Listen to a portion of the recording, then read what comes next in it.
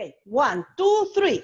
Hi, I'm Jessie, and this is Red Cloaks Radio, where we are counting down to see will they or won't they? Will the Massachusetts legislature pass the Roe Act before the end of the legislative session? And my co-host today is Martha. Hi, Martha. Hi, Jessie. I'm Martha with the Boston Red Cloaks. And today we're delighted that our frequent co-host is actually our special guest. Hi, Laura. Hello. So Laura, we know you also have a really interesting professional life, and so we thought we would take this time to unpack a little bit about the perspective that you bring, having done comprehensive sex education and having also worked with Planned Parenthood. You have worked with Planned Parenthood for a long time, only in Massachusetts? So I started working with Planned Parenthood right after college, actually. So I've worked in Pennsylvania and also in Ohio, because then I moved back there, and then I started working here in Boston. So I worked in the Boston area, Planned Parenthood, right after the shootings. So there's another group you said you work with, the one for the women empowerment. What is it about? So that's a community organized kind of group that I work with here in Concord. It's a group that advocates for women through education, through lobbying, through all the different ways that we can get more information out there and raise awareness around the issues, especially today. When you were talking about that you worked in Ohio and all the other places, is the legislature different from one place to another one?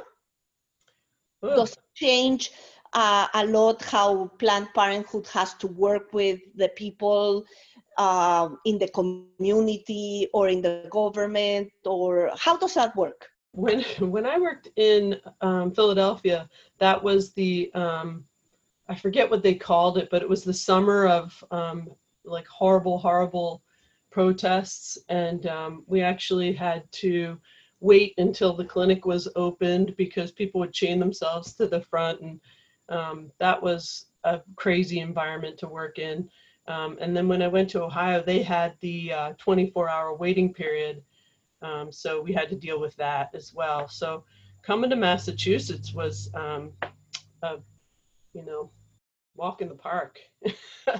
But no, that's not true either, actually. Now that I'm remembering, that's when we had the 35 feet where people could protest outside of 35 feet, and that was not a lot of fun either. But I started working in Boston right after the shootings. I moved to Boston, and a lot of people quit, and I came in right after that. So I worked with Preterm and League of Planned Parenthood, League of Massachusetts.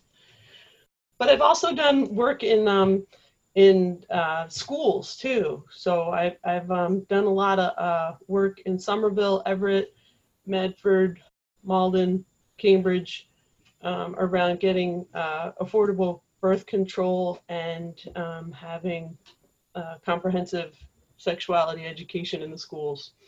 We would basically go in as the Cambridge Health Alliance and teach anything that the teachers didn't want to teach. And of course, that was everything having to do with sexuality education. So they were sort of forced to do it and said, like, oh, can you come in and, teach everything? So it was progressive that they had a backup. So here in Massachusetts, the teachers do not teach the sex education. I have kids all grown up, but I assume that the teachers, but all of them, since we had moved a lot, they took the classes in different states. But I had never had the curiosity of asking them, was the teacher giving the lesson, or was it somebody else? So in here, is it if the teacher doesn't want to say something, they call Planned Parenthood and they come and help out? Well, hopefully they do that. But in Massachusetts, not a lot of people know that there's not a mandate. So they have suggestions. There's curricula that we can hopefully cross our fingers that get taught in every school, but it's up to the school and up to the teachers. There is no mandate that says they have to teach certain things. So we were lucky in Somerville that we had this relationship with the school. I worked in the teen health center there, and they just had we had a great relationship, and they would come and call us when they felt uncomfortable teaching. That was when HIV ed was really big, and so it was a great thing. But a lot of schools in Massachusetts don't have that, and if they don't want to teach it, it doesn't get taught. So what is your background? Why did you choose this line of work? Because I'm a woman. Okay, well, no, but are you a doctor? Are you a social worker? Are you a OBGYN? Are you had an experience that made you choose this? I don't know. For me, it's a personal choice because I found out that for two of the procedures that I had, or the abortions, if I still lived in Georgia and that had happened to me, I would be in jail, and I would have left a family with a quadriplegic son and kids that were small with my husband. And that is crazy. So that's why I'm asking, why did you choose this line of work? I guess my first taste of this stuff, really quick, was my mom took me to the DC March in '86. And I was blown away because people, Gloria Steinem was there, like lots of people that were life-changing speakers. But I went to a couple of marches after that too, and was really affected by people that spoke who had relatives that died of botched abortions. And then I had friends and family that I saw going through this too. And so it's a combo of activism and just wanting to do what was right and make sure that people had the education and access. I'm not a medical provider, but I'm an educator at heart. Bringing that passion to work with teachers, other educators, and with teens is really motivating, because I'm sure the same way you could hear from people at that march when you were younger, for them to hear from you, it really frames things. We had talked to a man in Massachusetts, and his whole outlook was framed very much by a family experience. And his grandmother died tragically because she wasn't able to obtain legal, affordable, accessible care when she needed to have an abortion. So I'm wondering, in the time you've worked with teens and educators, what stands out for you? Because you've seen a lot of different people with many different approaches. Yeah, and I've seen lots of different outcomes, right?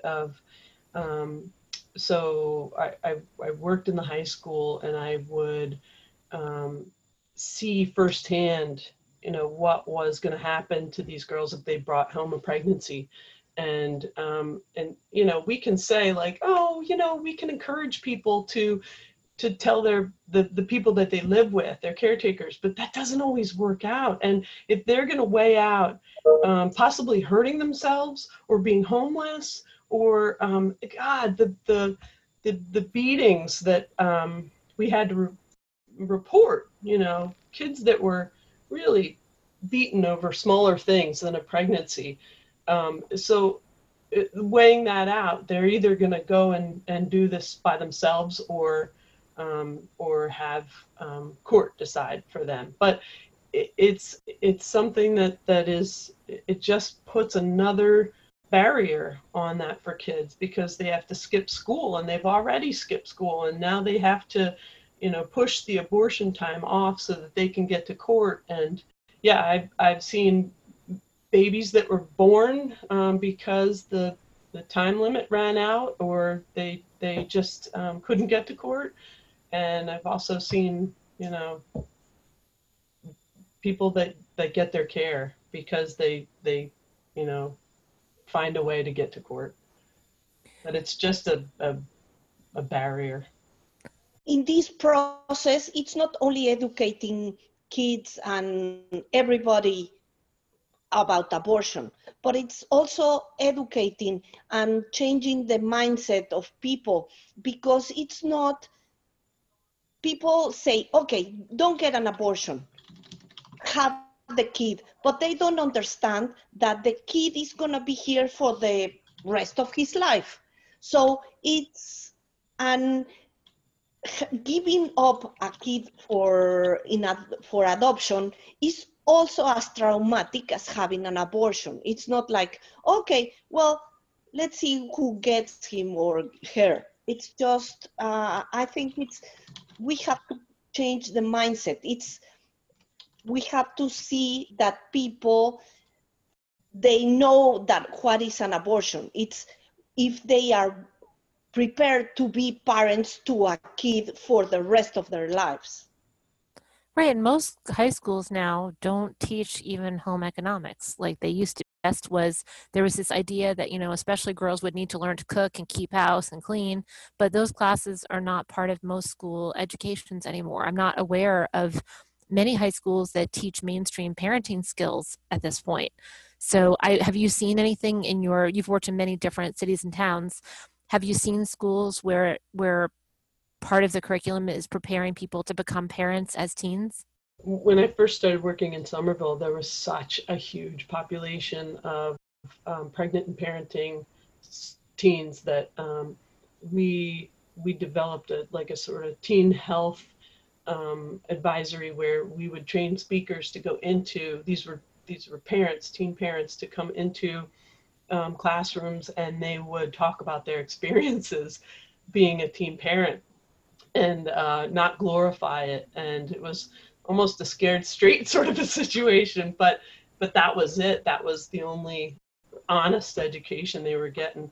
Now, some schools have those babies, the baby dolls that they carry around, and they have like a little computer chip in their back, so they have to be carried, they have to be fed, or they will cry, and if you drop it on the ground because you can't take it crying anymore, that is recorded and you get a bad grade or whatever. And then there are the classes that carry around the eggs, and there are classes that schools that have them carry around bags of flour, as if that's an accurate representation of caring for a baby. But none of these things have been proven to work really well. What works is comprehensive health education, where kids are given the information so that they can know what to do to prevent this stuff from happening. It seems like there's a real separation between children learning consistently across the state, right, the basics of how their own body works, how other bodies work, how people get pregnant, how you can prevent pregnancy, and whether abortion is an option, how to obtain one. It just seems like it's not required from what you're saying and inconsistently taught, and it can explain why a generation of legislators may not themselves really understand female anatomy, pregnancy, or reproductive options, which right, seems like that is the case. So we need to destigmatize teaching it, but we also need to help people who have gone through high school but do not have a working education about their own body or other bodies. They have to have some way to quietly catch up so that they can make informed choices for themselves and when they're setting policies. We really appreciate your taking time today to step out, and we're going to have you back for a part 2 to continue this conversation.